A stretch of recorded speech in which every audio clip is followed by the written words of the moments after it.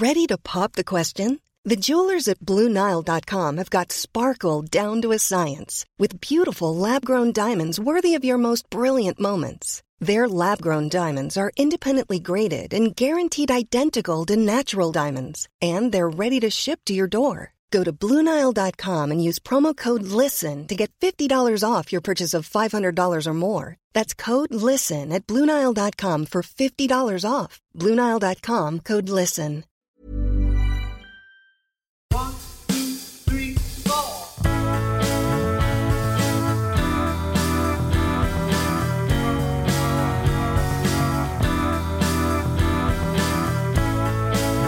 Hello, happy Christmas, and welcome to your own personal Beatles. It's a Christmas bloody special. My name's Jack Belling. And I'm Robin Allender, and it is the 23rd of December. Happy birthday to my brother Tom.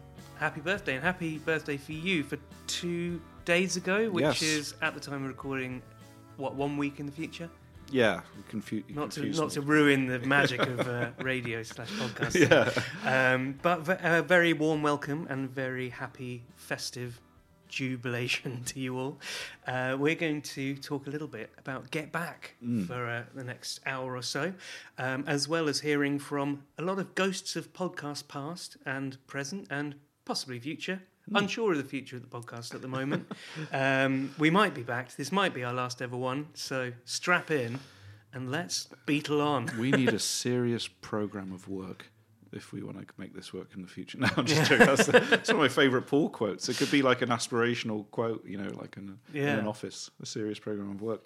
Anyway, yes, we hope to come back in the future. I think we'll take a break next year. But yeah, we'll see how it goes. But yes. Before we get started, I just thought I'd remind you that we are nominated for Best Music Podcast at Podbible's Winners Poll 2021, and you can still vote for us until the end of December. So we'd massively appreciate it if you did. You can go to podbiblemag.com and vote for us in the music section. You can also vote for us in the Best Independent Podcast category, I assume, because we are an independent podcast.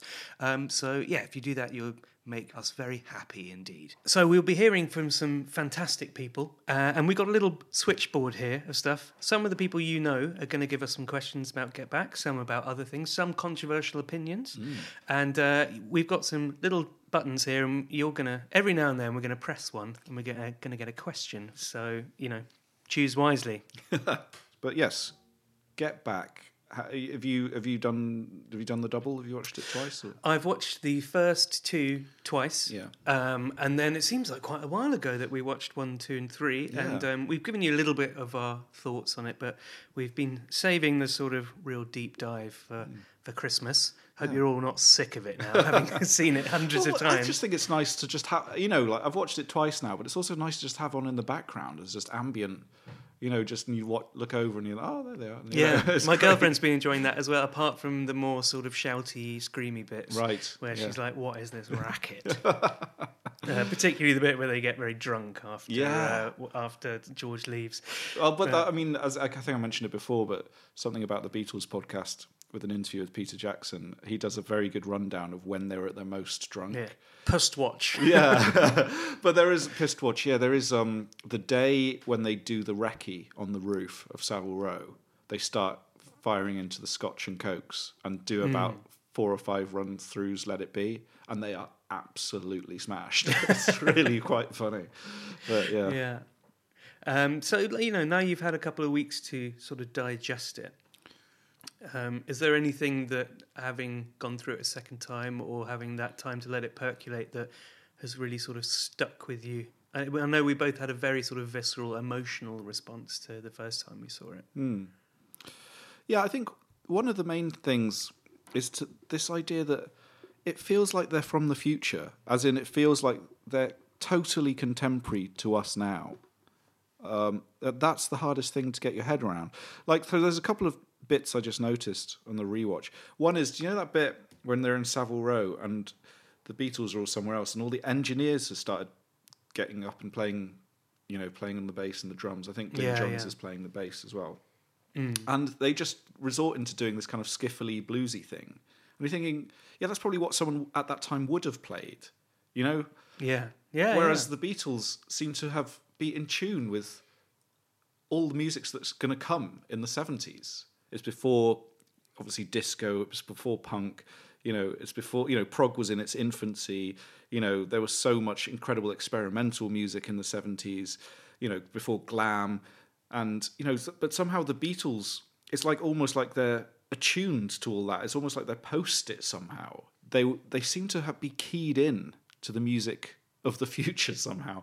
Yeah. And they kind of have an extraordinary awareness of cliche, like Paul McCartney talking about corny chord changes, like they're like a pair of drainies. That bit? Yeah. And, the bit I spotted was like Ringo starts spinning his sticks in his hand as a joke. And it's like drummers were doing that in the 80s without a shred of irony. How are you that far ahead of the game? You know what I mean? But and we touched on this before, but it is that weird thing of like, that they just seem out of place with the iconography of the time, and even sort of Mal Evans's sort of cowboy jacket looks like pathetic by then. It looks very sort of passé and like something out of the Pepper, and they just look like they're sort of dropped into this thing. And maybe it's because they're just we know those personalities so well and they're so sort of iconic.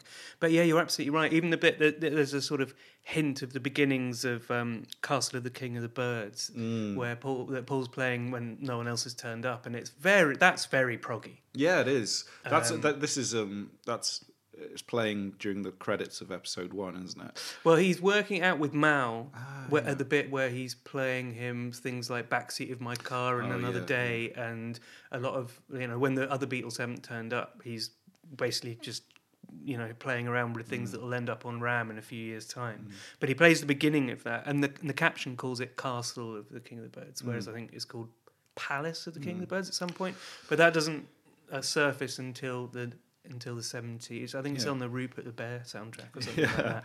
But the Clientele tweeted about that as that being one of their favourite kind of Beatles outtakes. And it totally makes sense. You can hear, the Clientele in that as well. So I just think that they're just looking forward to so much stuff, so much creativity in the 70s. And they, like I say, they seem completely timeless. Yeah. So what are your feelings about Get Back, having kind of had a bit more time to digest it? I think the overwhelming thing for me was just seeing the interpersonal nature of it at first, and now the kind of dust has settled on that, and I feel I know them a little bit more. I suppose I'm getting to know the music again, because I sort of heard a lot of stuff I hadn't heard before on the Let It Be Super Deluxe, and then I saw it in action, and now I've kind of gone back to the records. Definite new love for the Glyn Johns stuff.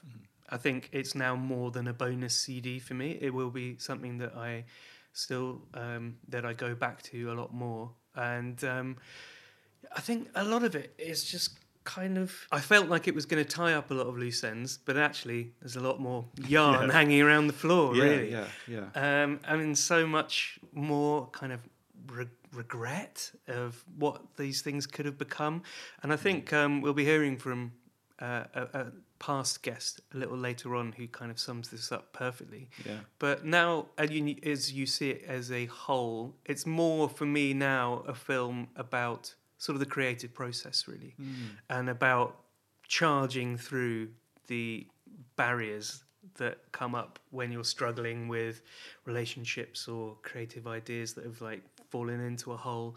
And having seen a lot of friends and people that I sort of follow on social media who are not necessarily massive Beatles fans, who are absolutely loving it, what they grab onto is just watching people who are sort of bona fide geniuses create something out of nothing. And I think that's the kind of universal thing, and that's why I think Alexis Petridis is completely wrong about it being something for the fans. I really don't think it is. No. It might be too long for the average fan, and maybe there should be an agnostic cut that's like 2.5 hours. Yeah, but it's as long as a series, though. Yeah, exactly. If it was a 6-part Netflix series, then people wouldn't bat an eyelid about it. It's just because it's in such major chunks, but I think you do have to spend that amount of time with them uncut, because that's how I know that's how a lot of people binge those series anyway, but that's how you get into the rhythm of their thinking. Yeah. And yeah, man, I just love it more and more. I must say. I mean, now that's the thing as well as the length. I tried to sort of say this in an earlier intro, but that idea that we're used to seeing the kind of documents from the past as you're used to seeing the Beatles in kind of montage, let's say. Yeah. And I think something strange happens to your sense of time when you're watching it, because it's a short period of time, but they actually catch the feeling of the kind of languor, the kind of length of time that they were spending, trying to come up with ideas or trying to fix a song or something. So you kind of get a weird sense of time with it. If it's long, it's a short and long space of time at the same time. Yeah, and you've done a lot more sort of professional musicianship stuff than I have, but I've had, periods where, I've been working against the clock in a studio. And so you're very aware of, you have a finite amount of time to sort of get these things done. And what's interesting is that they do have it, but it's over a massive scale. So whenever I've recorded in a studio, it's been like, we've got 4 hours to do this, and you know exactly what you're putting down before you're going in. And then, but even then, you have to cut your loves and a lot of it, the way that they're just completely unsatisfied with the final product, and that they feel that, like he says, when their back's against the wall, they do their best stuff, and you can see that sort of come across. Yeah, that's really interesting. And also, you're right. Yeah, they obviously weren't satisfied with how it ended up, but I think, Paul particularly, obviously, but I think the way the film captures this period of conflict, but also harmony. The fact is, they are getting on, and the rooftop concert is so kind of emotional. And then it's kind of knowing how kind of things went awry afterwards that makes it kind of such a sad watch, Yeah, especially because there's, this is very close towards the end, and even when Paul leaves, we'll talk a little bit later on, because one of the questions we got is about a particular scene where John and Paul are discussing in very frank and very emotionally mature terms the dynamic with George and how that is basically unsolvable. When you can see that moment when George leaves and Paul is just utterly convinced that he's going to be back. He's not too worried about it, because they know that Ringo's left before, and he comes back, and he knows that George comes back, and this is kind of that thing of, it's how many last chances do you get, and luckily this was the time where people did come back, but and then you obviously see the Alan Klein stuff, and that that's the kind of death knell, really. Yeah, I mean, the lovely thing Peter Jackson said again in that podcast is the idea that so many of the received narratives of that period came from the fact that people just had the audio. You hear about George leaving, and you hear the way they discuss it afterwards, but you obviously, without the visual, you don't see that kind of hug between Ringo, John and Paul at the end of that day. And so like the way that Get Back kind of changes the narrative through those kind of visual cues is hugely important. Yeah, and a lot of that is going back to the time thing of just giving yourself the time to tell those stories, which is the whole leaving the band thing. It is very abrupt and sudden, but it's a slow burn, and it's been building up to that. And so you're more sort of sympathetic to him. And also, it's brilliantly cut, isn't it, the way that whole scene, because it's just, John and Paul totally bonding over two of us. Yeah. And George getting more and more left out. And, cinematically, it's, like, really well done, I think. Yeah. I mean, I think you see that a lot at Twickenham, is that the better they get on, the more he feels left out. Yeah, for sure. And there's a bit where, I mean, Michael Lindsay Hogg, I don't think comes across brilliantly in the film. I like him. You do like him? Well, he's eccentric. He is eccentric, but the way that he's trying to sort of... There's a couple of moments when he's trying to tell... 2,000 Arabs. He is obsessed with 2,000 Arabs. But there's bits when he's trying to sort of tell Linda that he's a bigger Beatles fan. And he's trying to tell George Martin about the relationship that John and Paul have with George and stuff. Yeah.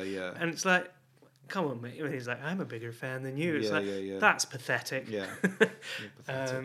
But also, the kind of... I'm just staggered by how productive the next 2 years were as well. I mean, talking about things went awry, but creatively, it's extraordinary what Paul, John and George achieved in 1970 and 1971. It's just absolutely mad. There's obviously Plastic Ono Band plus all the singles. There's Imagine was 71. you know, you got Ram, Wildlife, and the McCartney album. You got All Things Must Pass, and you got the concert for Bangladesh. And that's just And the you've got the- musical side as well. There's yeah. all the activism and all Yeah. the, you know... So that's just in 70 and 71. That's insane. Yeah, but you can see it bubbling over. I Yeah, mean, that exactly. is all the germs of those ideas are kind of there. Precisely. And- That's what you can is like. Yeah, it's almost like the Get Back sessions are kind of like that melting pot of all the ideas and songs that kind of, including obviously Concert for Bangladesh. Really, because like they're almost kind of leaning towards doing something like that at one point. Yeah.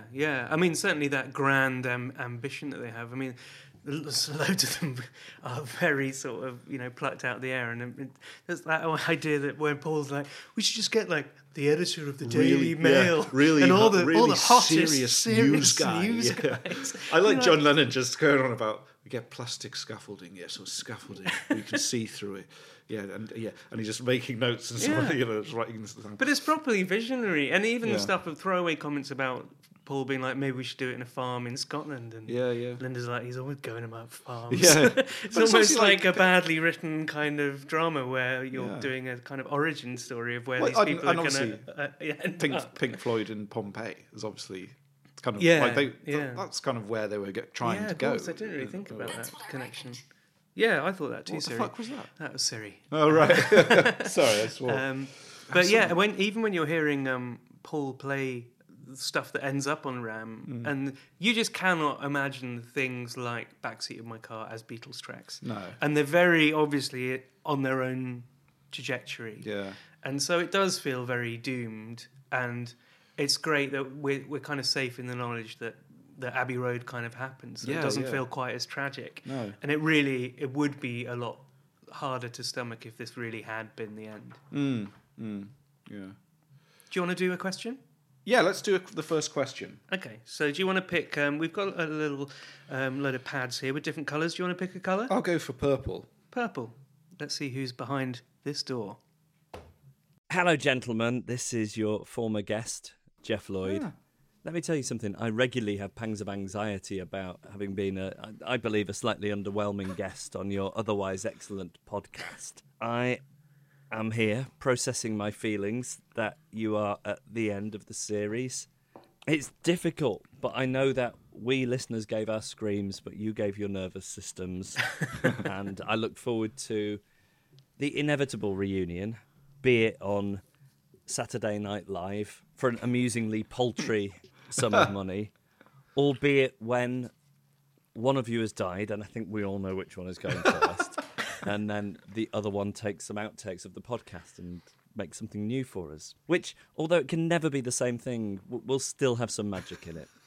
Anyway, I have a question for you, which is, in the wake of Peter Jackson's Get Back, the old nugget about the Beatles producing and starring in a film version of Lord of the Rings has been doing the rounds again.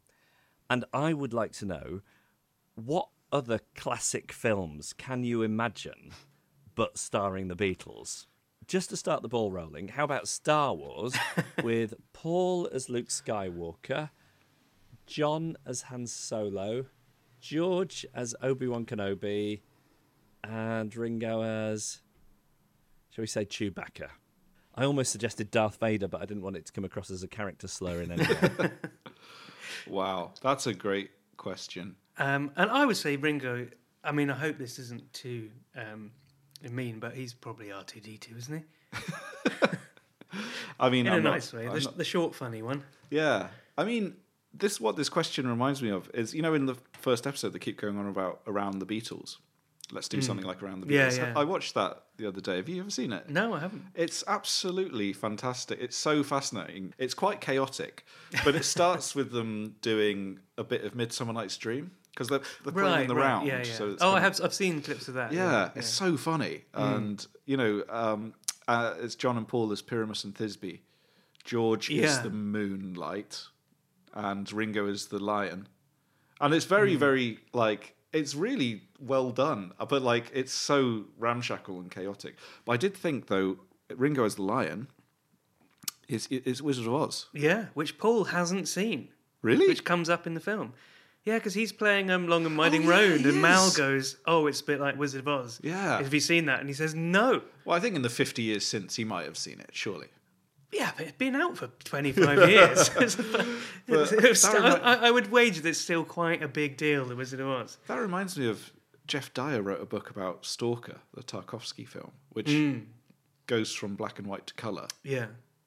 And you'd think, wouldn't you, if you're going to write a book about Stalker, you might try and also see the other famous film that goes from black and white to colour. Yeah, but well, he said he's never seen Wizard But of then Oz. also the other one that does that is one of the most influential films of their lives, which is The Girl Can't Help It, which is in the anthology when he's like, one of their first memories is when the guy comes on and clicks his fingers and he goes, "Glorious Technicolor." It's amazing he's never seen The Wizard of Oz. Yeah, that's extraordinary. If we're doing Wizard of Oz, though, let me just see. So Ringo Lion, because Fall Guy, kind of funny. He's got courage. Yeah. But he's not. Yeah, but he's not that weedy, I guess. But yeah, I would say. Yeah, I would say George Tin Man. George Tin Man. If I only had a heart. Okay, yeah, yeah. I can sort of see that. I think. Wait. Who's going to be the Scarecrow? I was going to say Scarecrow was John. Yeah, and Paul Dorothy. Yeah. Fair play. I think that's about right. Well, I think that's about right. I mean, we've talked about how the sort of Can I open a the can? relationship. Yeah. Always to say it's Christmas. we're having cans. We've talked about the sort of dynamic of those four and how they sort of often represented by archetypes. And we talked with Mae Martin about the Friends and the Ninja Turtles and stuff. And all of those are TV people. And because Jeff does a fantastic podcast about Succession, of which you can hear the final episode with Jesse Armstrong today. Oh, yeah. And who also betrayed the fact that he's a massive Beatles fan. So do you think you could line up the characters with Succession? Well, no, I thought it's great that he's asked about film specifically because Okay, it would be films, too hard to do that. Yeah. But I went for Ghostbusters. Oh, yeah. Yeah, because you've got the Venkman's- definite John and Venkman's Paul. John. So exactly, Venkman's John, Ray is Paul, and then Egon is George. George, yeah. It's like the cerebral one. Yeah. And Winston is Ringo because he Yeah. sort of comes in late. Yeah, that's perfect. Yeah. But that was a great question. Thank Yeah. you very much, Jeff. And also, don't be ridiculous. You were a fantastic guest. Yeah. And if you haven't heard Firecrotch and Normcore and you like Succession, then go and check it out. It's really brilliant. Should we go for another colour? Yeah, do you want to do another colour? I'm going to go for this. What would you call this? Like a kind of aquamarine? Or? I would say turquoise. Lovely. Or aqua, which of course is French for water. Hello, guys. Josh Widdicombe here. I love the podcast, and I'm glad you've had another wonderful year of it. Merry Christmas. And I thought I'd give you a controversial Beatles opinion for you to discuss, which is when DJing, if either of you have ever DJ'd at a party or a wedding, despite them being the greatest band ever with a string of hits, there's not really any good Beatles songs that you could put on to confidently fill the floor. Discuss. Excited to hear your views. Well. That's a great one. I mean, as someone who's played a lot of Beatles on record and in person at a lot of weddings, I'm beginning to think there's a reason why I don't get paid. Well, But first what off, do you think? I think it just depends on the kind of wedding. Because my sister's wedding, I played nothing but 1962 to 1964 Beatles. nice. Well, first off, you've got to make sure that your speakers aren't too far apart. That's true. Or you're playing the Yes, mono version. especially if you're going into the split But stereo. what springs to mind is Ed O'Brien, when he did his little interview with Paul after the 3 remixed album came out. He said he was, I can't remember, they were in, wherever they were, in LA, I think, and Questlove was DJing, and he played Paperback Writer, and he said it and it went off. absolutely slapped. Yeah. And I think you're right as well with the early stuff up to 65, 66. Yeah, I certainly wouldn't be spinning Eleanor Rigby at a wedding. Maybe that's where Stars in 45 come back in. But no, I think certainly, for me, All My Loving is a massive dance floor filler. Yeah. I mean, it comes back to our old friend talking about funk in the Beatles. Yeah. What's the funkiest Beatles song? I've decided Very it's... poo-pooed by Matthew E. White when you brought that up with him. But I think I've thought about it long and hard, and it is 3 Legs off Ram. So not Oh, technically yeah. a Beatles song, but the end bit is really funky. It's true. And if we're going to go that far, I would go as far as to say the break in, if you can call it a break, in Band on the Run. The Yeah, but then you'd kind of have to loop that bit. I don't yeah, know. but if you would use it as a break. Yeah, right. Yeah, I'm always using stuff as breaks. Yeah. Yeah, but I think that definitely the early stuff, surely you could put... Actually, no, Come Together's too slow, isn't it, to dance to? Yeah, I think, One it's After when 909 would after be 909. boogieing to that. Yeah. But yeah, you're certainly right. There's a cut-off. It's probably the cut-off is right when they stop playing live, really. Yeah. But great question. Thank you very much, Josh. Yeah, thank you, Josh. That was brilliant. Do you want to do one more? Yeah, sure. I'm going to go for this light yellow. Hello to all at Your Own Personal Beatles. It is I, John Robbins here, one of the most controversial guest choices on the programme.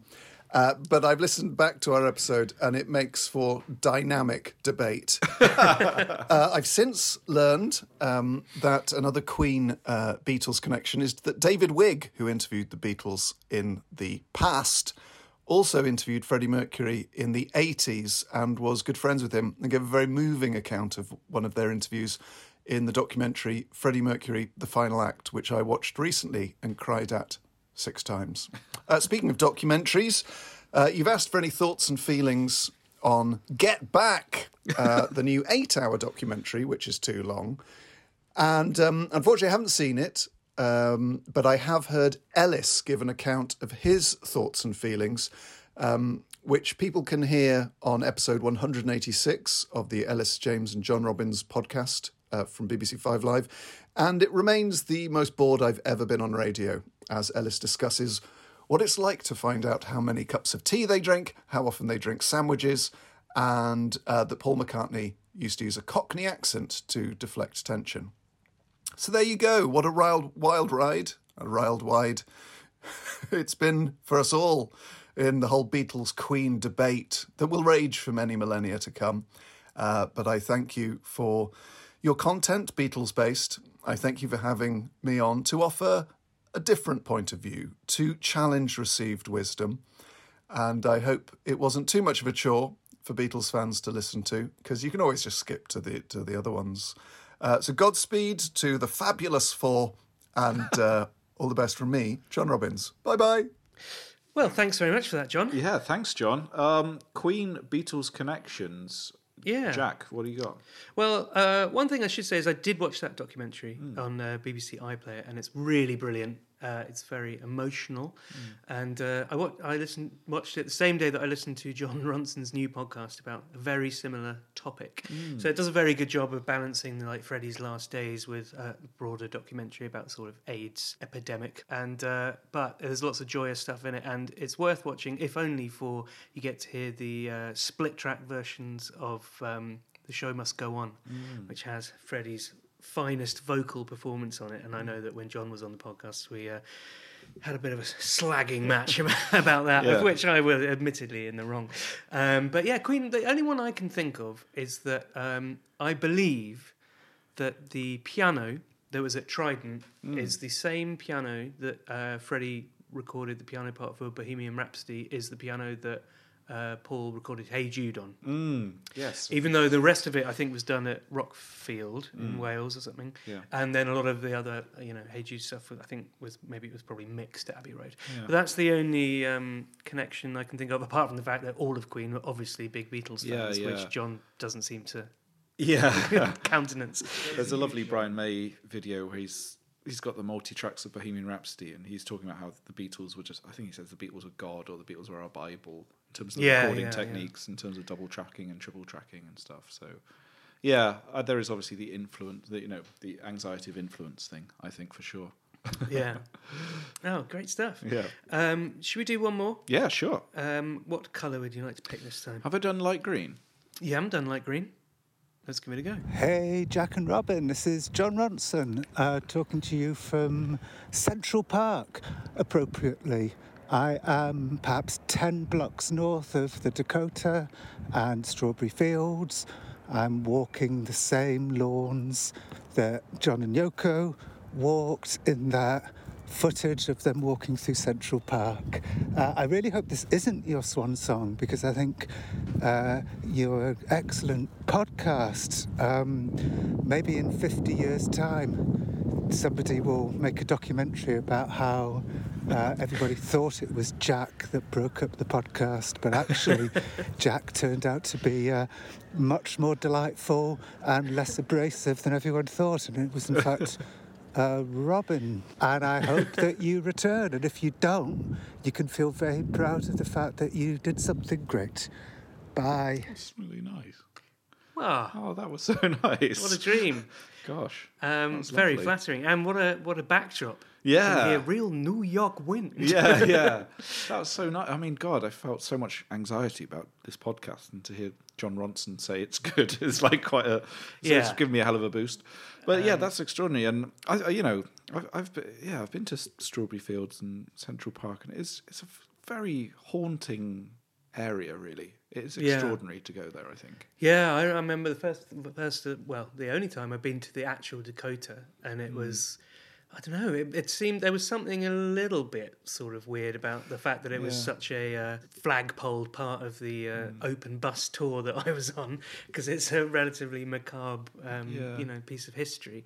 But yeah, you definitely do feel it around there, and the fact that it's synonymous with John and Yoko is quite strange, considering where it all comes from. Yeah. It's a long way from Mendips.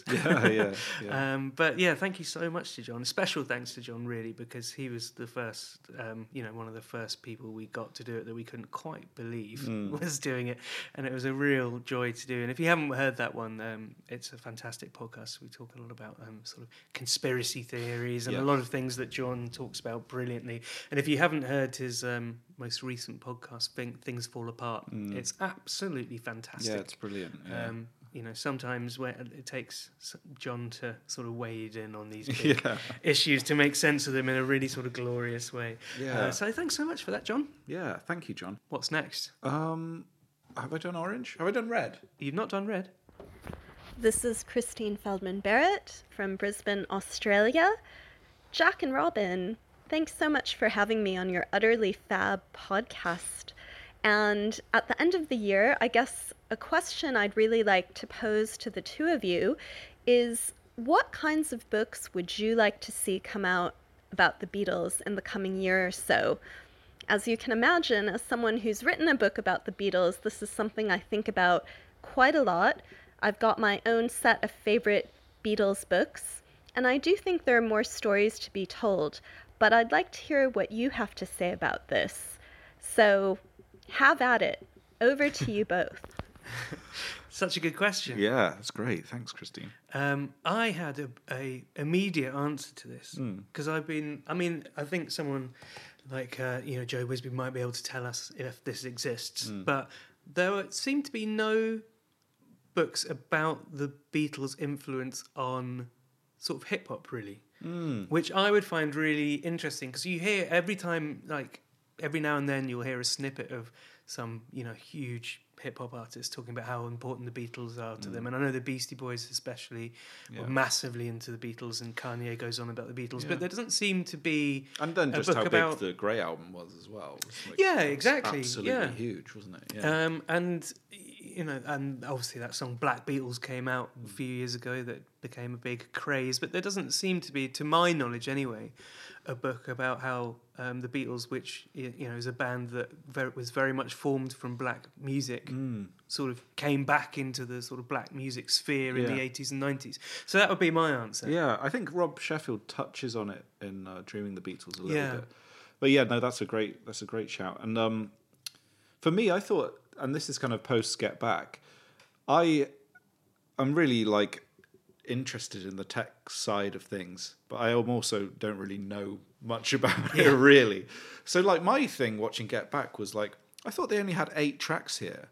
They've got two 4-track machines. So it's how have they got all these mics? I didn't understand that. Right. Surely you've only got 8 mics you can use. I'm a cretin, but I had it explained very well to me by my good friend James King, who's a sound engineer, that back in the day, and he's such a huge fan of Glyn Johns, he watched it the Get Back and was just like, yeah, Glyn Johns was the man. You know, like, but like you could basically you could have multiple inputs on a track. So that's how they did it. It's still kind of quite hard to do. But on the Rooftop, they had a spare track, which is quite extraordinary. So what I'm rambling about is, I think a book about the tech of the time, because the tech has changed so much, but made very accessible, would be really good. So something kind of just explaining it in almost a pop science way about what was happening, how they went from like 2 tracks to 4 to 8, and how they were able to do a kind of quite complex live recording that was happening in Savile Row and on the Rooftop would be quite good. Obviously, you've got to say Solid State by Kenneth Womack is a great book about the making of Abbey Road and the more technical side of it. But, you know, I'm sure books like that exist, but something that's kind of... What's great about Get Back is I do think there's something for everyone. I do think lots of people can get something out of, like, the technical questions, like, what's happening here? Why are they worried about the monitors? What are monitors? You know, like, you know, what's happening? Why are they saying get rid of the bass on the guitar here? You know, all these things I think are really interesting. Yeah. So I think a book about that would be really, really good. It's funny. I saw my friend Jimbo, who produced my track on the Covers Challenge we did the other day. Not a Beatles fan, although coming around, I like to think. But I said, what was your favourite bit of Get Back? And he said... watching Glyn Johns set up the mics on the drums. Yeah. But his drum mic technique is famous. Well, exactly. And to see that for him, it was absolutely extraordinary. Yeah. But this seems like a very apt time. I mentioned at the top of the show that it's your birthday quite soon. Mm-hmm. So if you look behind you, there's a little present there. Oh my God, I thought the mug was the present. You can open it wow. on the show. Shall I open it now? Open it, yeah, why not? Thanks, Jack. Happy birthday. Appreciate it. This is special. I'm very bad at wrapping presents. This is great. It's kind of gold lame. It looks like. And it's very apt for what we were just talking about. Oh wow!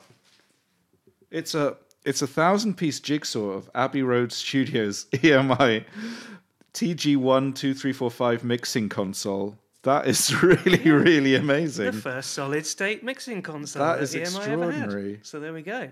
Wow, that's brilliant. I know you're an advocate of dry January. Yeah. So, that's fantastic. Thank you so much, Jack. That's brilliant. So hopefully you'll be able to know what all those little knobs do for sure. some slightly better. That's so cool. Wow. Thank you. You're very welcome. That's brilliant. Happy birthday to you. Thank you. The other thing I was going to say, in terms of the books, the question from Christine, I think more books that do things that are a bit more like Kevin Barry's Beetlebone, in terms of novelizations, like fictional kind of ideas about what was happening. You know, I think that would be really interesting. Yeah, I read one by accident that when Ellis James was on the podcast, he recommended a book called Love Me Do, I think. And I accidentally, I think his one was like a sort of biography of the nitty-gritty of the early touring years, and mine, I read the first chapter and it was about a couple having a tiff in a tent in 1963, and I was like, wow. Not sure this is the right thing, but actually I really enjoyed it. So because there's an amazing book. It's called Murmur, and it's about Alan Turing, and it's this kind of incredible kind of fictional account of kind of what it was like to be him. And it's very dreamlike. Pops up in because there's a bit in Ian McEwan's one of his recent novels called Nutshell, where he does an alternative version of the 1980s in which the Beatles are still around and they're making horrible prog music, and everyone's wishing they'd. But Alan Turing is also still alive in that version of events. That's not Nutshell, though, is it? That's in. Oh no, sorry, that's Machines Like Me. Yeah. I haven't read that one. But yeah, Will Eaves, who is the guy who wrote Murmur. But yeah, no, I think something like that, some kind of novelization. I kind of, we've talked about the White Album a lot. There's a novel in the White Album, I think. Yeah, well, in the dream world of the White Album. If you write it, they will come. Yeah, I don't know. Yeah, a bit too much. It's hassle. too hard. Great stuff.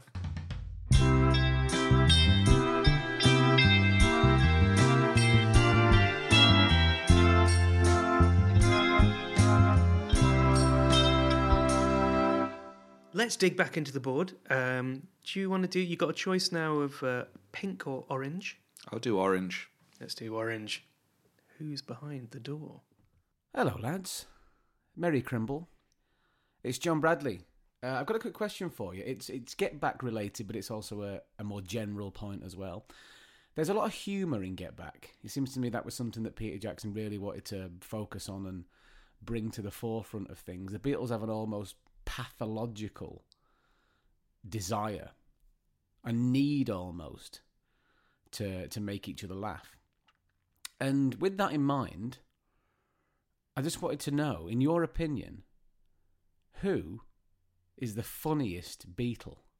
Conversationally, just, as a person in their own personality, in performance even, it could be. Just wanted your take on it, because I think they're all hilarious in their own way. I just wanted to know, in the humour stakes, as far as you're concerned, who's top of the tree? All the best, fellas. Many happy returns. Well, that's a great question. That's a really good question. One that turns over in the mind a lot, and that Get Back, definitely widens the field of sort of funny Beatle moments. I think humour, we touched on it before, but humour in that documentary specifically it kind of says everything, really, because it's a defence mechanism, it's a bonding mechanism, it's a way of getting out of sticky situations, it's a way of protecting themselves from the outside world. They all use it in different ways, which is really interesting. And all of them, I think it's worth. He's absolutely right. They're all really, really funny. They're all really funny, and there are loads of laugh out loud. Yeah. I mean, even though there's one where, in this one where he says, like, once more with Felix. Yeah, that's good. Which made me laugh a lot, which is Paul. But Paul's, that's a very Johnny joke. Yeah. Paul calling Glyn Johns fuckface is good. Yeah, I mean, that's great. Great humour. I mean, I think the thing that I was struck by is, you're familiar with like Charles Hawtrey and the Deaf Aid stuff. Yeah. But in Savile Row, John's doing that all the time. He's like constantly singing. There's one bit I wrote down, which is, after 40 years in the desert, he couldn't find his balls. He's just constantly singing these like daft songs. So I think there's a good case for it being John. But for me, it's George, because I think I really like George's dry It's quite humour. cutting. It's cutting, and it's like, the stuff we've quoted before, but saying to Ringo, "Oh, you've learned A minor," is really funny. And I like the bit where he's talking about how he was chatting to someone and they said, "What do you need four speakers for? You've only got 2 ears." Like that. And, I just think the way he delivers a story, and I just really feel for George. They're always quite barbed, aren't they? Yeah, they are. But I always feel for George, because it's like that defensive thing of trying to get his voice heard. And he always thought he does so much nervous laughter, George. Yeah. I think George is so brilliantly funny, so dry, and you just kind of, a lot of the time you feel for him in the situation as well. So, and I think he uses humour as a bit of a defence mechanism. Yeah. And Ringo, Ringo is the great diffuser of any sort of tension. And the bit where he's farted is obviously fantastic. Weirdly, the stuff when Peter Sellers is in the room and they're in full show-off mode. Yeah. I find a little bit like... Well, I think John's he's having a bad day there. Yeah, he looks like he might have had too many heroin drinks. But John, in that bit where he's looking into camera, he's doing the thing about the Boy Scouts, isn't he? Well, he says they died so we might wank. But he says something like, you don't go blind, you do go short-sighted. And that is like speaking from experience. And that was like that is a very cheeky look to camera. He's very funny. And they all crack up, it's great. It's a tough one, I think, because John is the obvious choice. Yeah. John's got funny bones. They're very aware of where the camera is, whereas I think George is, they all use it in different ways, really. But I would have to go with the obvious answer and say John, really. Yeah.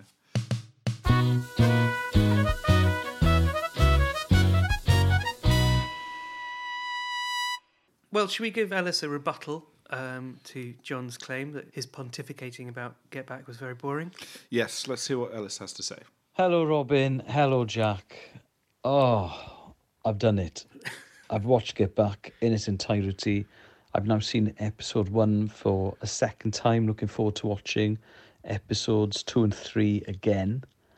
It was a hugely compelling, engaging, on a personal level, very emotional watch. The Beatles anthology, I think I described it on the podcast one of the times I did it, is probably the most formative TV watching experience of my life. So that came out in November 95, so I just turned 15, and this obviously came out in November 2021, so I just turned 41. And honestly, when I was sitting there in my living room, watching the Beatles create Let It Be in Abbey Road, I could have been 15 again. It brought back all of those same memories and feelings. And I sort of fell in love with the band again. Not that I'd fallen out of love with them, but I realised, seeing new material, just how much they mean to me. And also I realised that it has scratched an itch that I hadn't realised I had for 25 years, right? Where I've noticed that the one thing I want, no matter what the book is or the documentary is, no matter what I want, or the one thing I want, I should say, is that I want to see the Beatles be themselves, and not be the Beatles in a performative sense, in a sort of formalised press conference or something, or when they're giving an interview on TV. So just to see them, I mean, I've tried to argue online that they've invented the podcast because it's 8 hours of them just chatting. Yet another first from the Fab Four.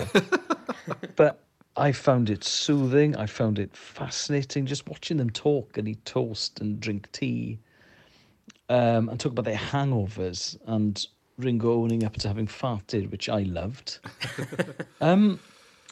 So yeah, that was the one thing I'd always wanted, because I'd realised that no matter what book I'd read, it was the reported speech bits were always my favourite. So now, obviously, I have over 8 hours of it, and I will gladly watch it again and again and again, I'm sure.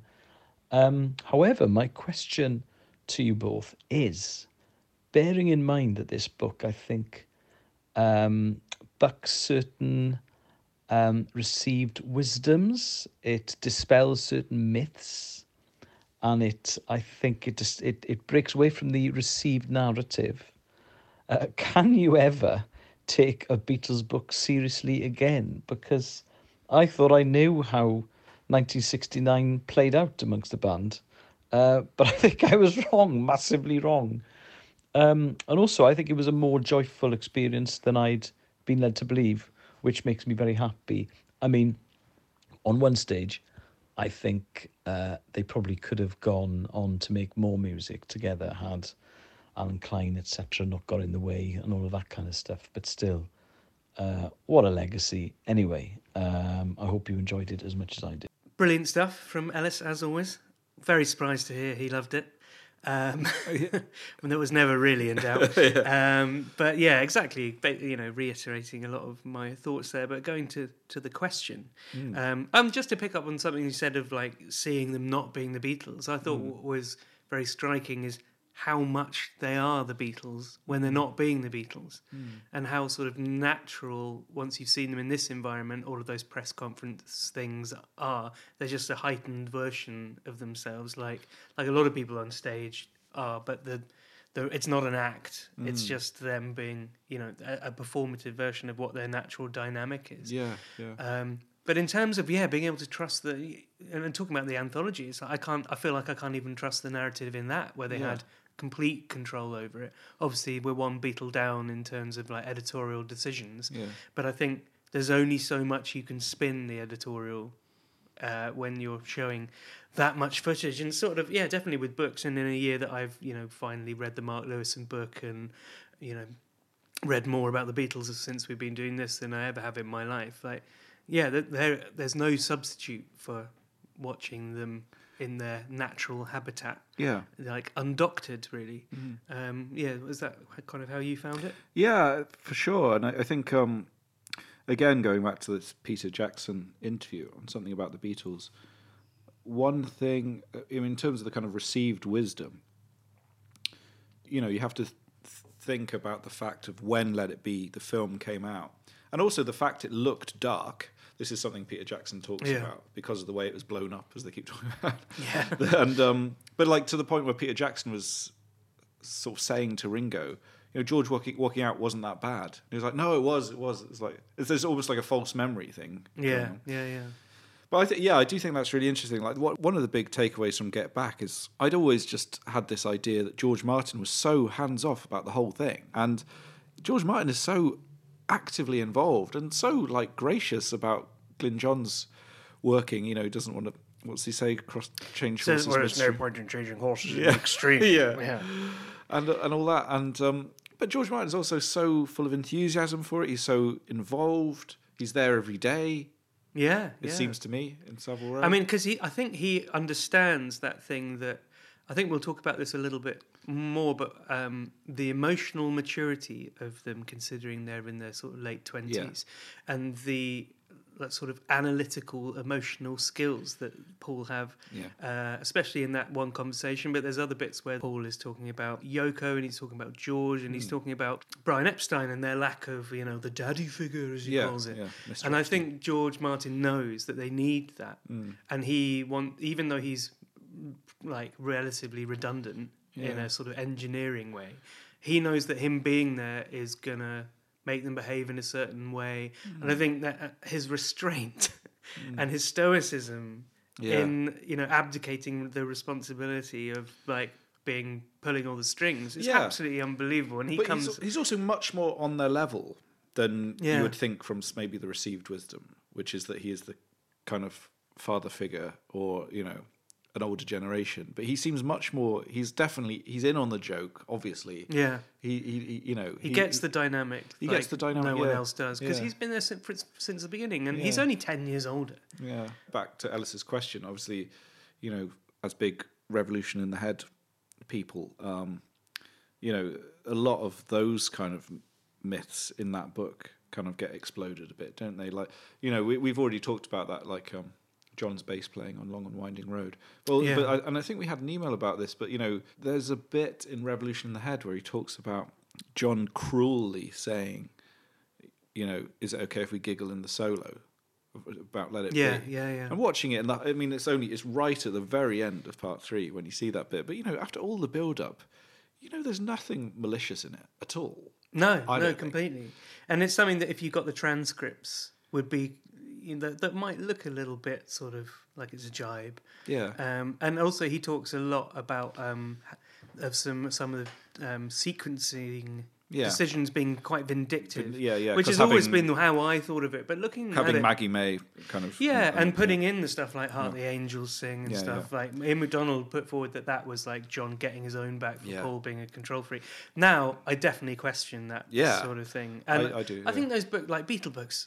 They're great, and Paul is the first one to say. I mean, we've talked about how he opens the lyrics book with a preface that basically says, "Don't believe any of these books." But they're nice to, you know, they're lovely to read, and we get stuck into them, and they're illuminating. And but I think you just have to take them with a pinch of salt, really, don't you? Especially now that you've seen. I said it right at the beginning in the first tweet that I did when the embargo lifted on the reviews was that. I fell in love with them all over again, and I fell in love with John especially all over again. And that it's all there. It's all and we've got, you know, one more of our little callers later on who talks about this very eloquently. But everything is there. The dynamic is there, even between the sort of more satellite characters, and it's just everything sort of fits together in a way that we've never seen before. It's just incredible. Absolutely. And I was going to say as well that, you know, I think again Ian MacDonald talking about John's attitude to Let It Be in Long and Winding Road. I just think those two songs, you can see in all the rehearsals, they're never quite coming together, because if you ever played in a band, doing the slow songs is really boring. That's the thing. That's the thing. And there's a bit in Long and Winding Road where John has just got his head in his hands because he's so bored. Yeah. Fine, okay. But, you know, I just think it's just like, and Paul himself says, like, I don't know what to do with this one. I haven't got a clue, you know. Yeah. They're just, you know, they're slower songs, they're ballads, and they're finding it a bit harder to kind of get the energy into them that they are for the more upbeat ones. And they're so Paul-centric that they're basically session musicians on a Paul track. Yeah, but I don't where think you're playing an instrument that's not really your instrument. Yeah, you know. And it's, you know, there's a bit where they're sort of jamming when they're drunk, and he's like, "What a buzz, man!" You know, smashing out and turning all the amplifiers up. It's like, a million miles away from trying to play like sensitive bass on a 6-string bass that when you're not a bass player. Exactly. I would be waiting for my turn. Isn't that really funny when they do For You Blue? And John says after, because he's playing that little Hawaiian slide guitar, and he says something like, "I was a phenomenon." You know, it's so funny. I love that. Yeah. You know.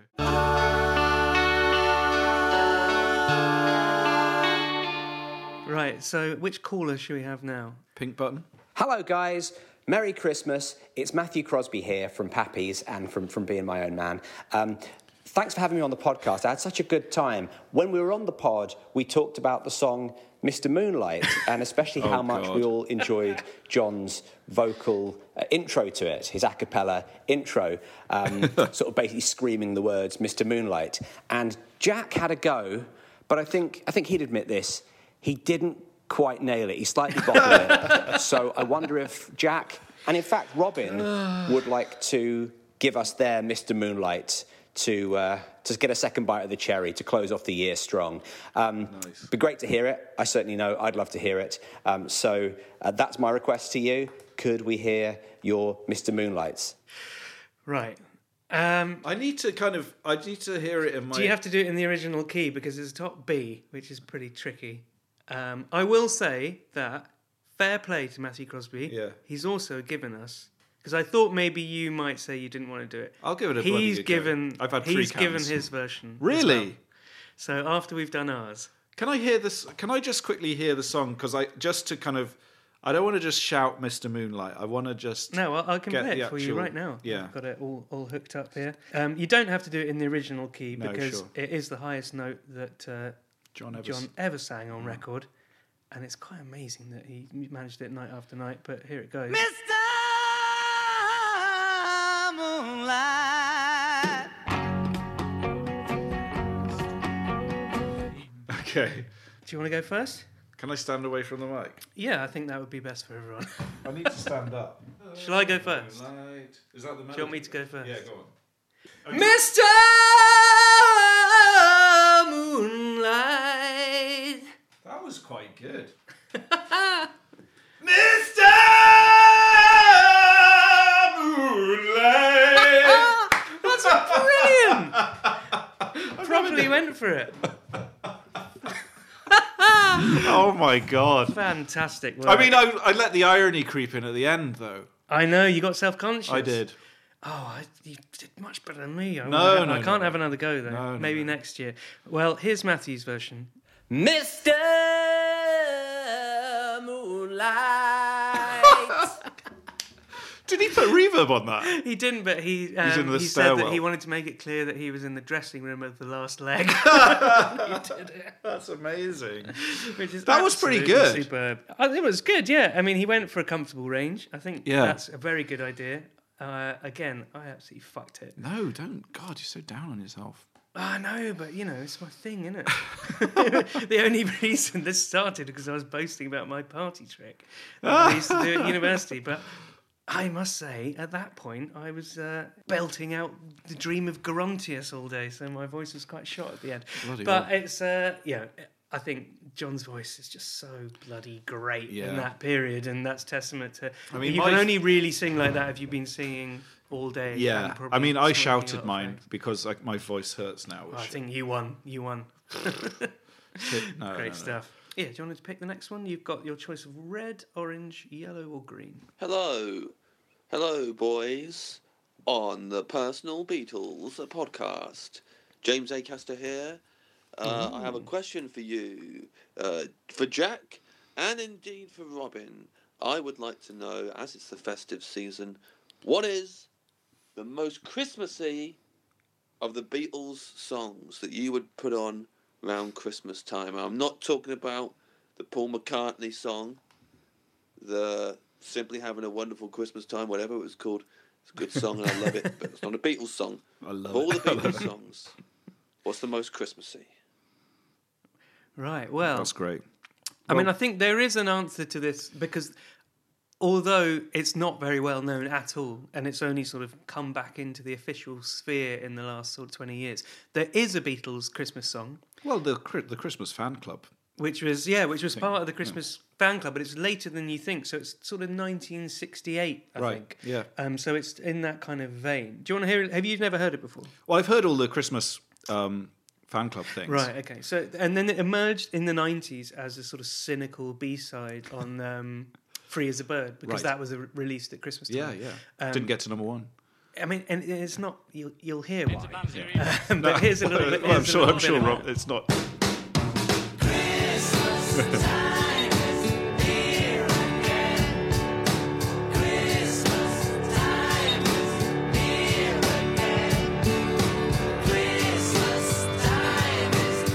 a lovely drum set.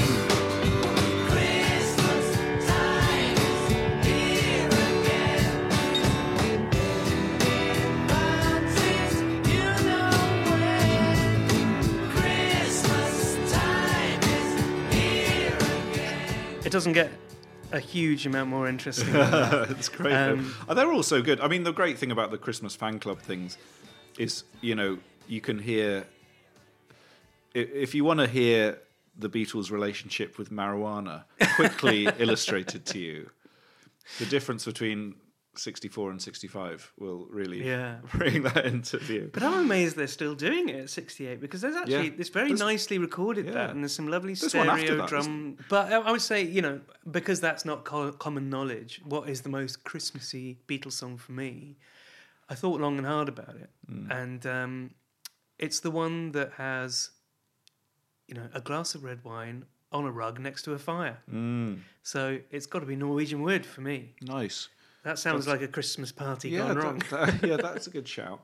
Okay, mine is a weird one, but what's good at Christmas?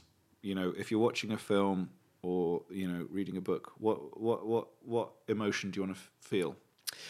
Do I want to feel? Yeah. I don't know, sort of coziness, I suppose. Fear. All right, okay, fear. Ghost stories. Right, yeah, I don't like things like that. But M.R. James, Christmas Carol. Christmas is a great time for spookiness. Too scary. But the spookiest song is Revolution 9. So okay, that's my Christmas song. Not coming to your Christmas party. But I mean, it's spooky, and again, I'm always banging on about Cry Baby Cry, but what is Christmas about that? That it's spooky. You never had a séance at Christmas? Yeah, spookiness. Dear. Spookiness. That's the sound of people cancelling their plans to come to your Christmas do. Don't you like how in the Paul McCartney Wonderful Christmas Time, the synth, the delay on the synth is slightly out of time? Do you think that's to invoke a sort of spooky nature? No, it's just kind of nice and cool and not to a click. Possibly stuff. a mistake. Yeah, but it sounds great. I mean, I always hated that song until I saw him at the O2 a couple of Christmases ago, and then he played it and then a choir of children came out, and I was like, oh no, this is going to be awful. And something about the occasion just whipped me up into a real festive frenzy. Well, that was a great question from James. James Acaster, potential future guest. Yeah, he's maybe. Going on a Beatles... Always been a Beatles agnostic, but... No, he's going on a Beatles journey. He aren't we all? Yeah, yeah. He asked me what was the best place to start, and he wanted the list of the albums in terms of my favourites. Dong, ding, dong, ding, dong, ding, dong, dong, dong. Ready to pop the question? The jewelers at BlueNile.com have got sparkle down to a science with beautiful lab-grown diamonds worthy of your most brilliant moments. Their lab-grown diamonds are independently graded and guaranteed identical to natural diamonds, and they're ready to ship to your door. Go to BlueNile.com and use promo code LISTEN to get $50 off your purchase of $500 or more. That's code LISTEN at BlueNile.com for $50 off. BlueNile.com, code LISTEN. There's never been a faster or easier way to start your weight loss journey than with PlushCare. PlushCare accepts most insurance plans and gives you online access to board-certified physicians who can prescribe FDA-approved weight loss medications like Wegovy and Zepbound for those who qualify. Take charge of your health and speak with a board-certified physician about a weight loss plan that's right for you. Get started today at plushcare.com/weight-loss. That's plushcare.com/weight-loss. plushcare.com/weight-loss. Next one. There's one I forgot here, which is the little blue one. So Okay. do you want to press that one? Light blue? No, the dark blue. Navy blue. Hello there, this is Sam Carter from the band Architects. I just wanted to say I wish you all a Merry Christmas and a Happy New Year.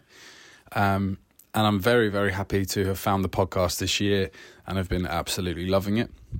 My talking point for you guys is the scene in Get Back when it cuts to the audio of the conversation between Paul and John in the canteen. How did you guys feel about that? I absolutely loved it and couldn't look away and found it so interesting. But there was also another part of me that was like, oh, maybe that was a line crossed. Maybe that was a conversation that should have just been left for two friends. And obviously it was a really interesting part of the film.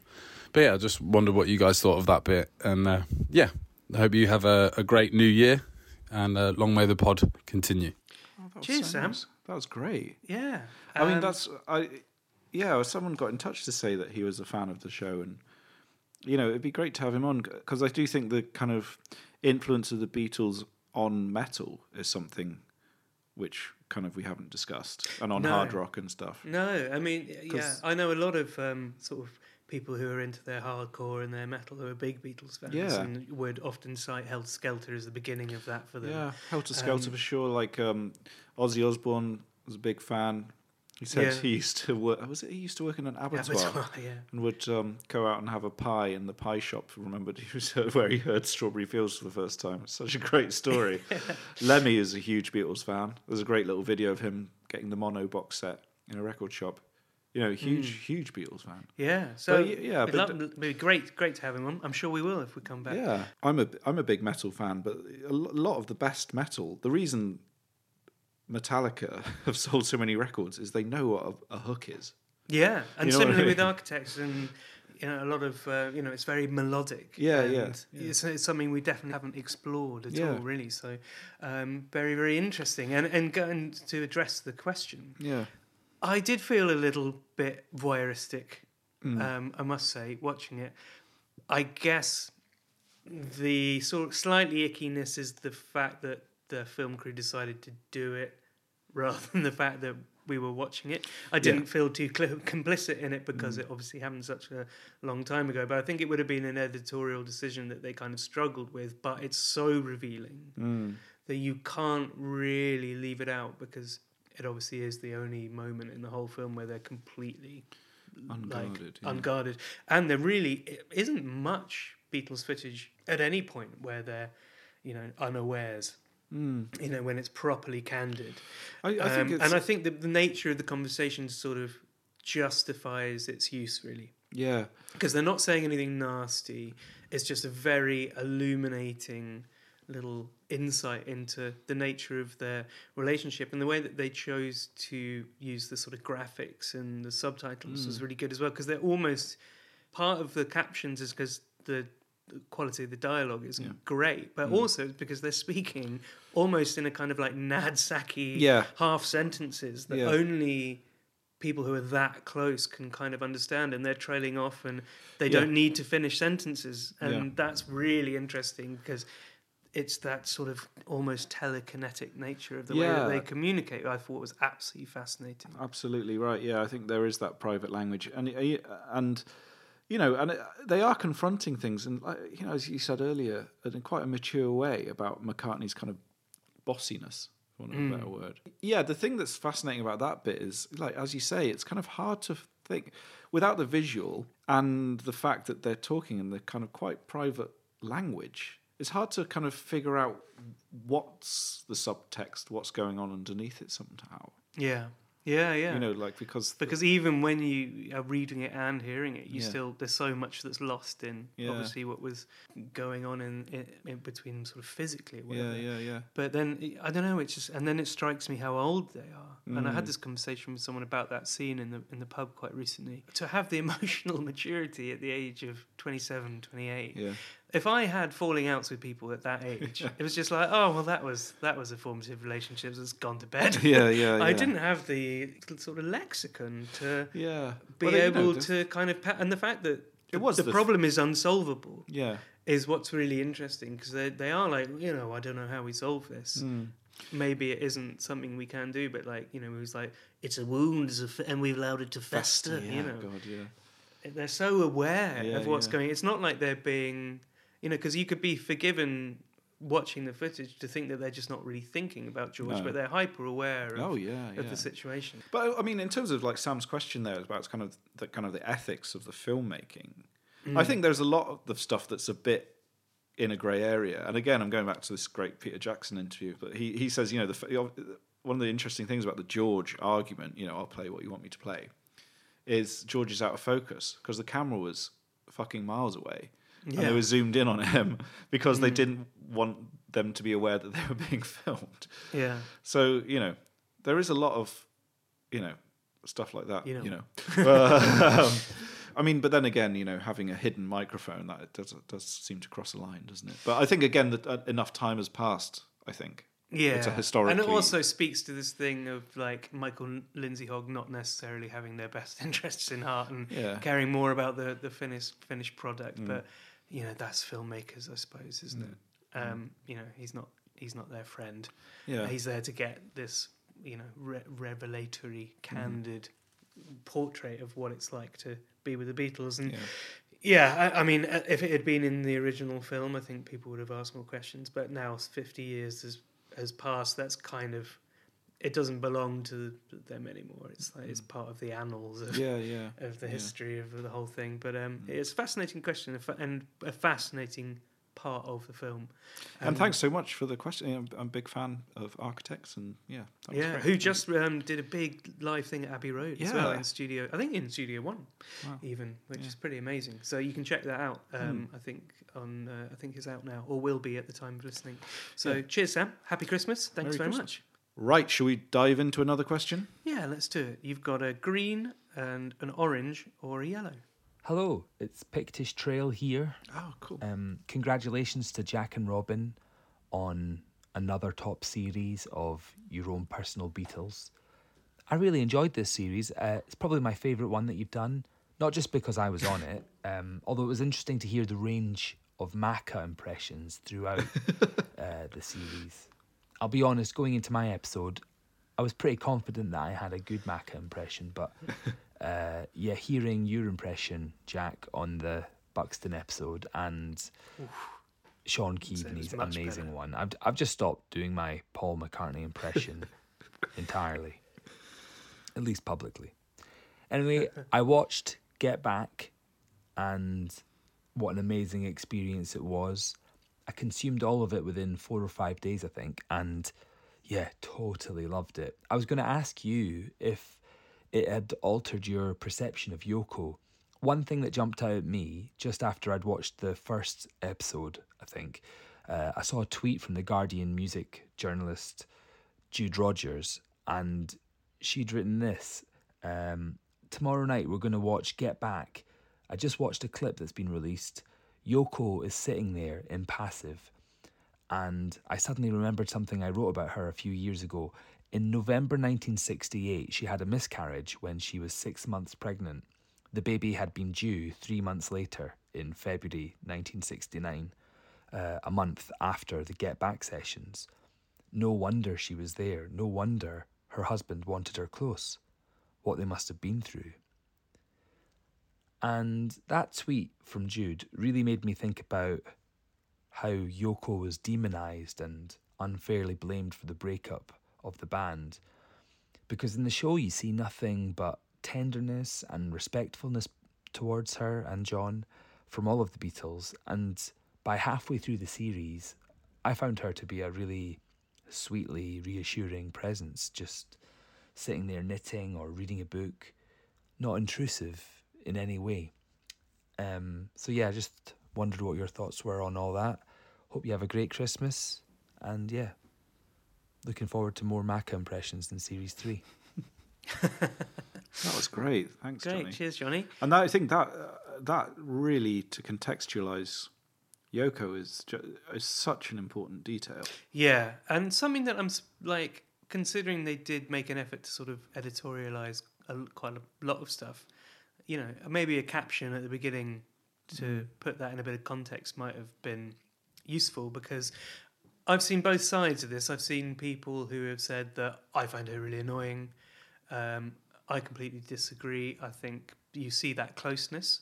Mm-hmm. You see that obviously John is quite vacant, and a lot of people would have pointed out that he might be under the influence of a few different things over the course of that month or so, and a lot of that I'm sure is directly related to that bereavement.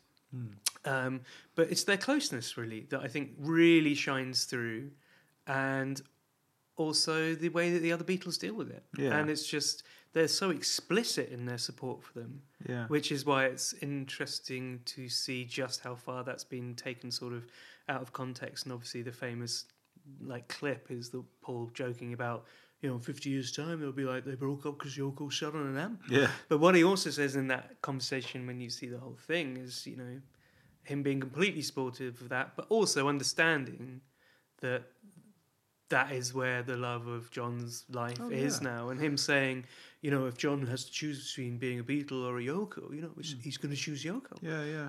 And also the lovely interview with the, the fans outside. I don't really like to say apple scruffs, anyway, but the fans outside.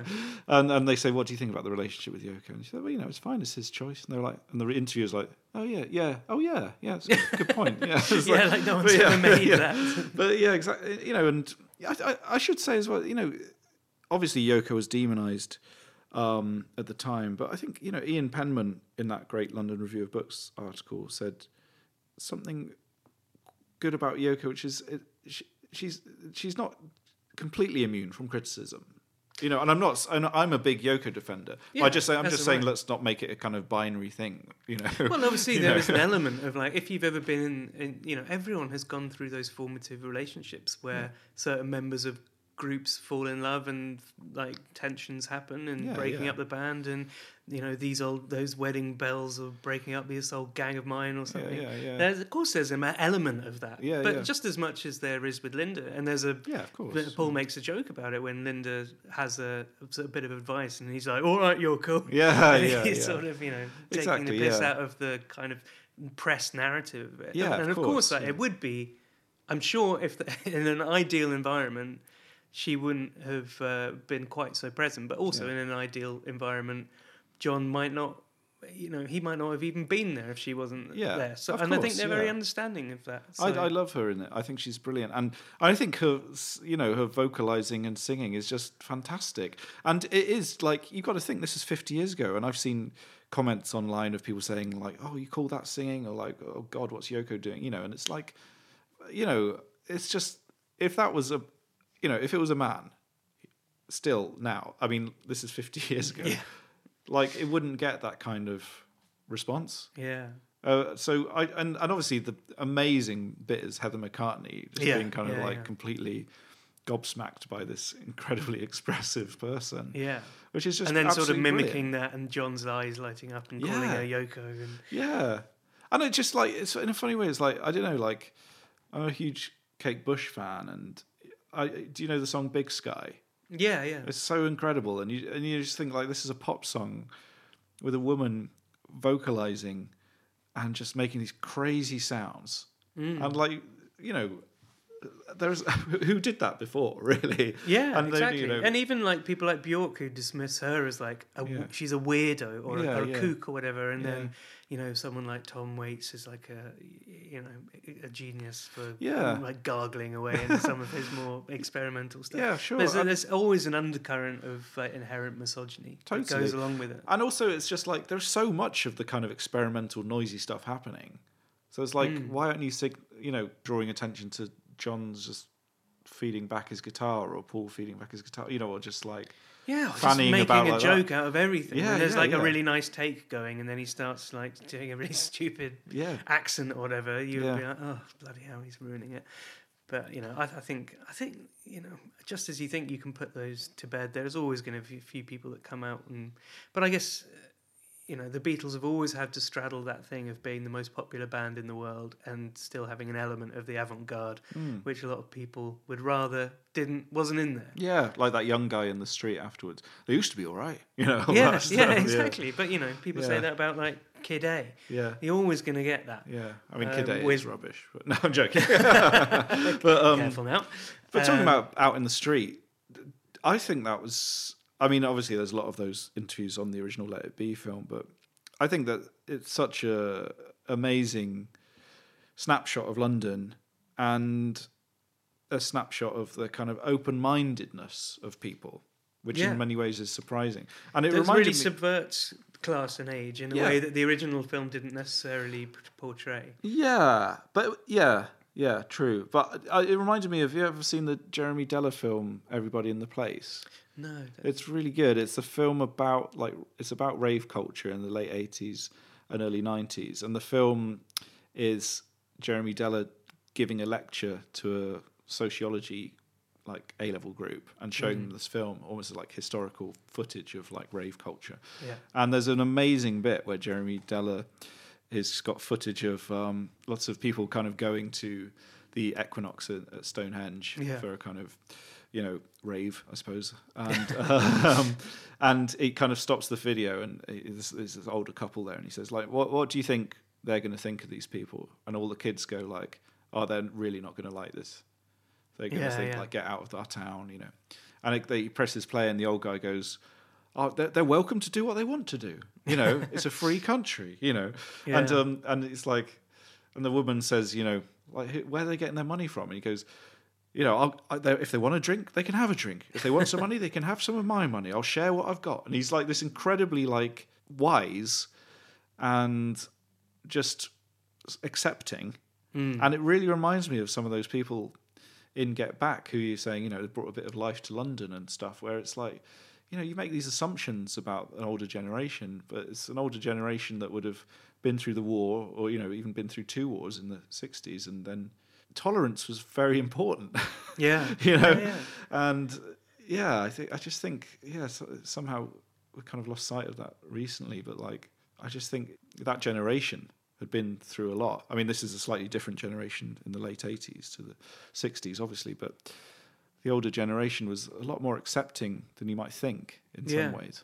And I'm glad that they made an effort to the whole way that they did that whole scene, because we've seen a lot of that footage, and we know it's the most well documented bit, or the most sort of uncut version. And the way that Peter Jackson decided to do it, of making the star of that show the audience, and because you've been so confined to those studios, to step outside of the door and see it contextualizes what's going on in those studios in such a brilliant way.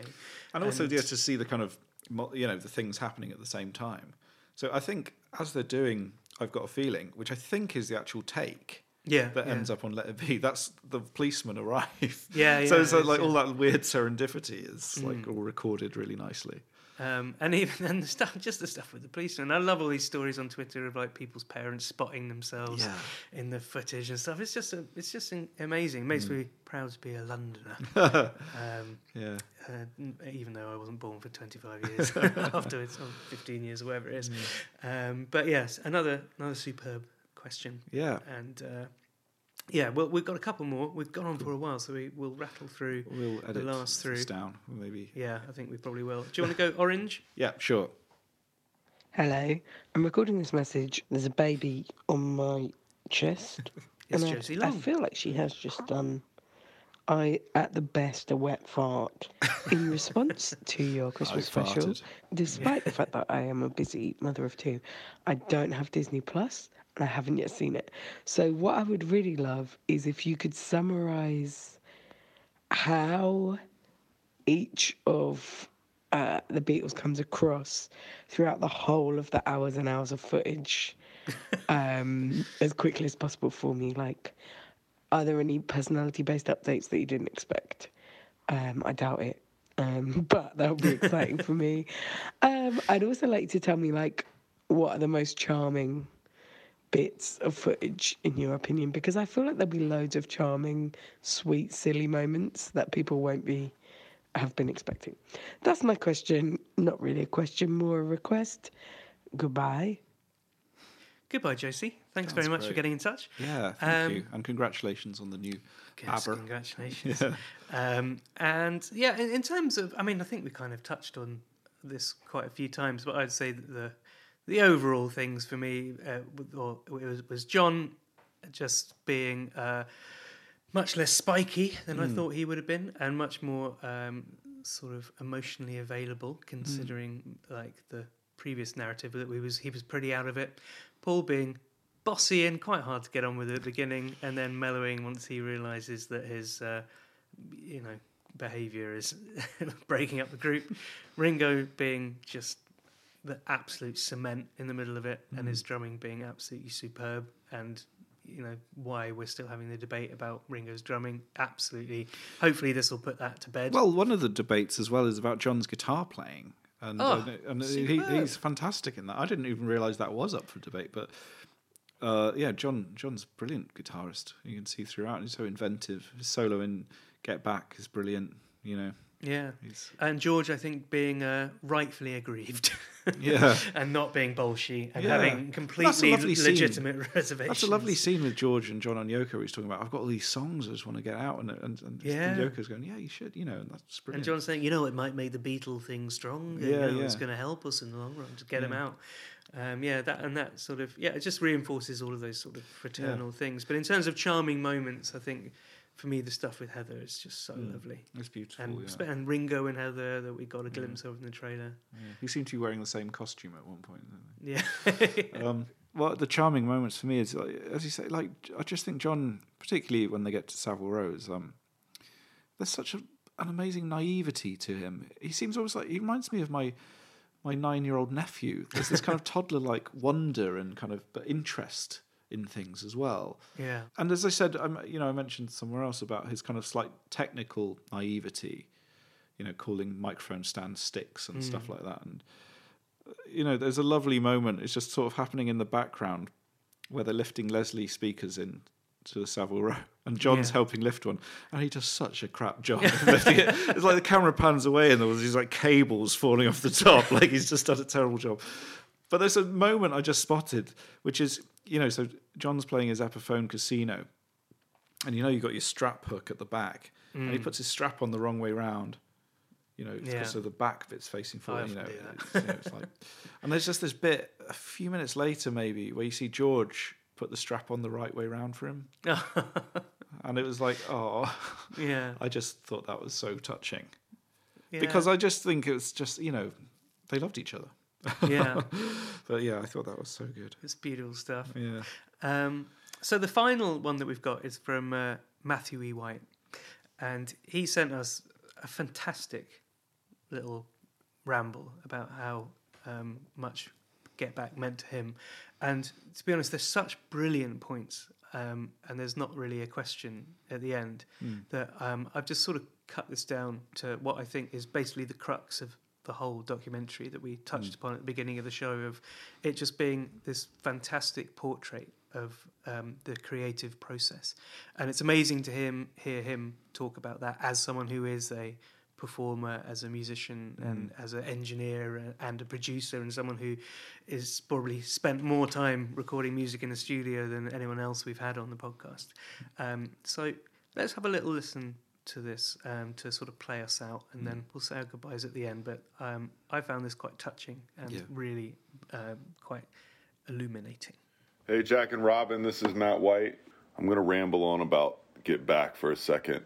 I don't know, it's been one of the highlights of my year watching that thing, and really one of the most amazing things I've ever seen. Just jaw-dropping for me as a producer and a songwriter. I actually just this morning finished the rooftop show, and I mean, I cried watching that. I cannot believe all the nuance that you get to see about being in a band and writing songs with people, and it's all there, everything about this world that's sort of annoying is there, and everything that's great is there, and they're so talented, but they also don't really think much of themselves at times. Just a really touching and a really personally important piece of film for me. I just couldn't. I can't get over it. I could watch it. Probably will watch it 10 more times. It's amazing. It's just amazing. I think the main takeaway, so many times, maybe in the music business, I'm sure it applies to other parts of life too, but when you think things are the worst, sometimes they're really not the worst. And sometimes they're extra special. And the struggle kind of sometimes is the point, even though at the time you don't want it to be like that. And they're in the midst of change. You can see that. But they're also in one of the most unique, special parts of their lives and some of the best work they ever did. And they seem so unaware of that. And maybe it's good to be unaware of it, but at the same time, I think it makes me really think about the situations that I'm in now, or the relationships that I have now, maybe even some relationships that aren't ideal, and really try to dwell on the fact that the struggle is sometimes the point. Anyway, this is a couple thoughts. Appreciate you reaching out and having me on the show. Hopefully I'll see you and talk to you all soon. Thanks. Very nice. I think that's brilliant, isn't Yeah. it? It's and so true. That, you know, for anyone who's tried to make any music, the struggle is usually the point where I put down tools. Yeah, but also that unawareness, that's a really big thing, isn't it? That kind of, they're kind of slightly unaware of, obviously, of how well regarded, I mean, particularly Let It Be, which is just possibly more than any other Beatles song has taken on a life of its own. Yeah, and lots of songs that they, you know, that end up on best ofs and that Paul still plays to to this day.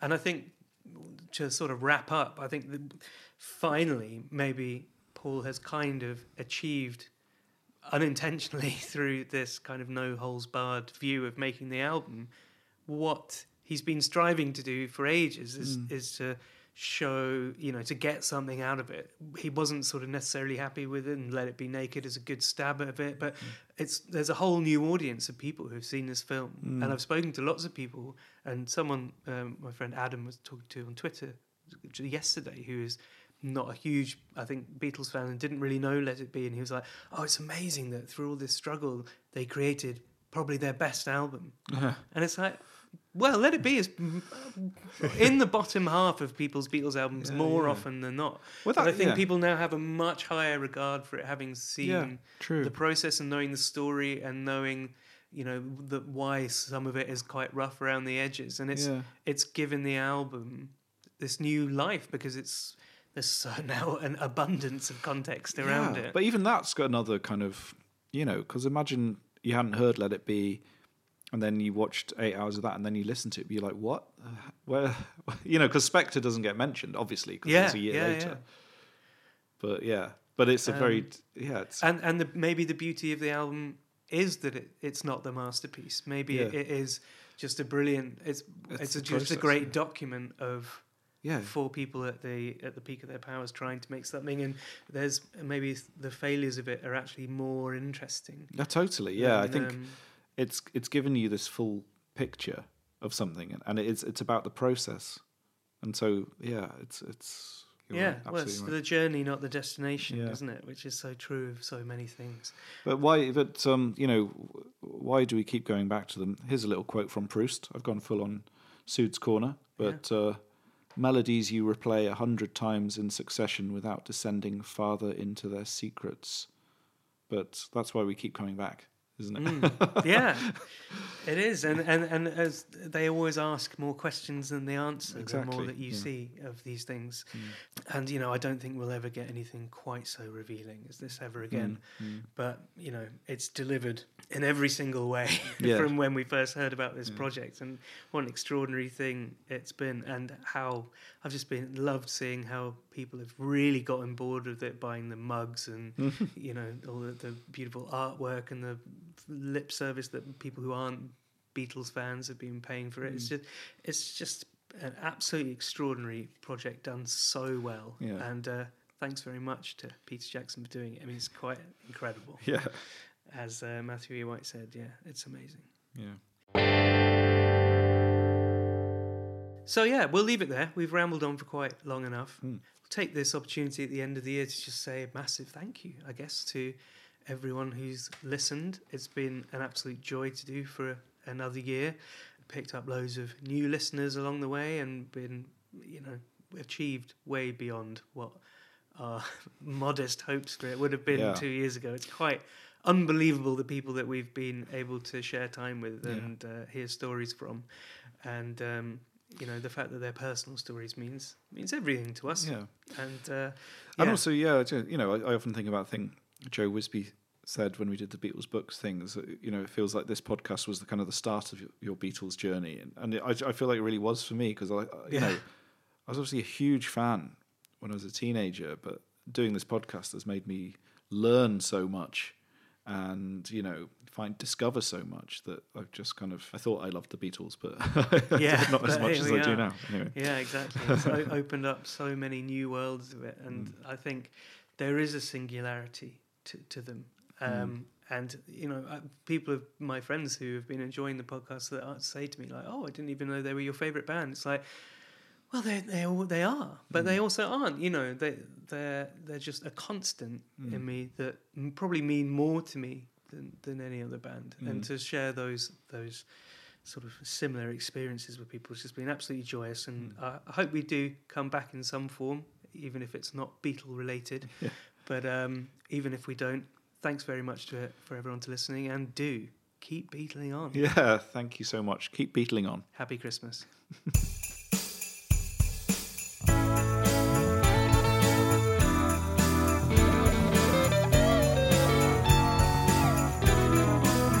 Thanks a lot, folks, and a happy Christmas and a Merry Go Year. Hey, it's Paige DeSorbo from Giggly Squad. High quality fashion without the price tag. Say hello to Quince. I'm snagging high-end essentials like cozy cashmere sweaters, sleek leather jackets, fine jewelry, and so much more. With Quince being 50 to 80% less than similar brands. And they partner with factories that prioritize safe, ethical, and responsible manufacturing. I love that. Luxury quality within reach. Go to quince.com/style to get free shipping and 365-day returns on your next order. Quince.com/style.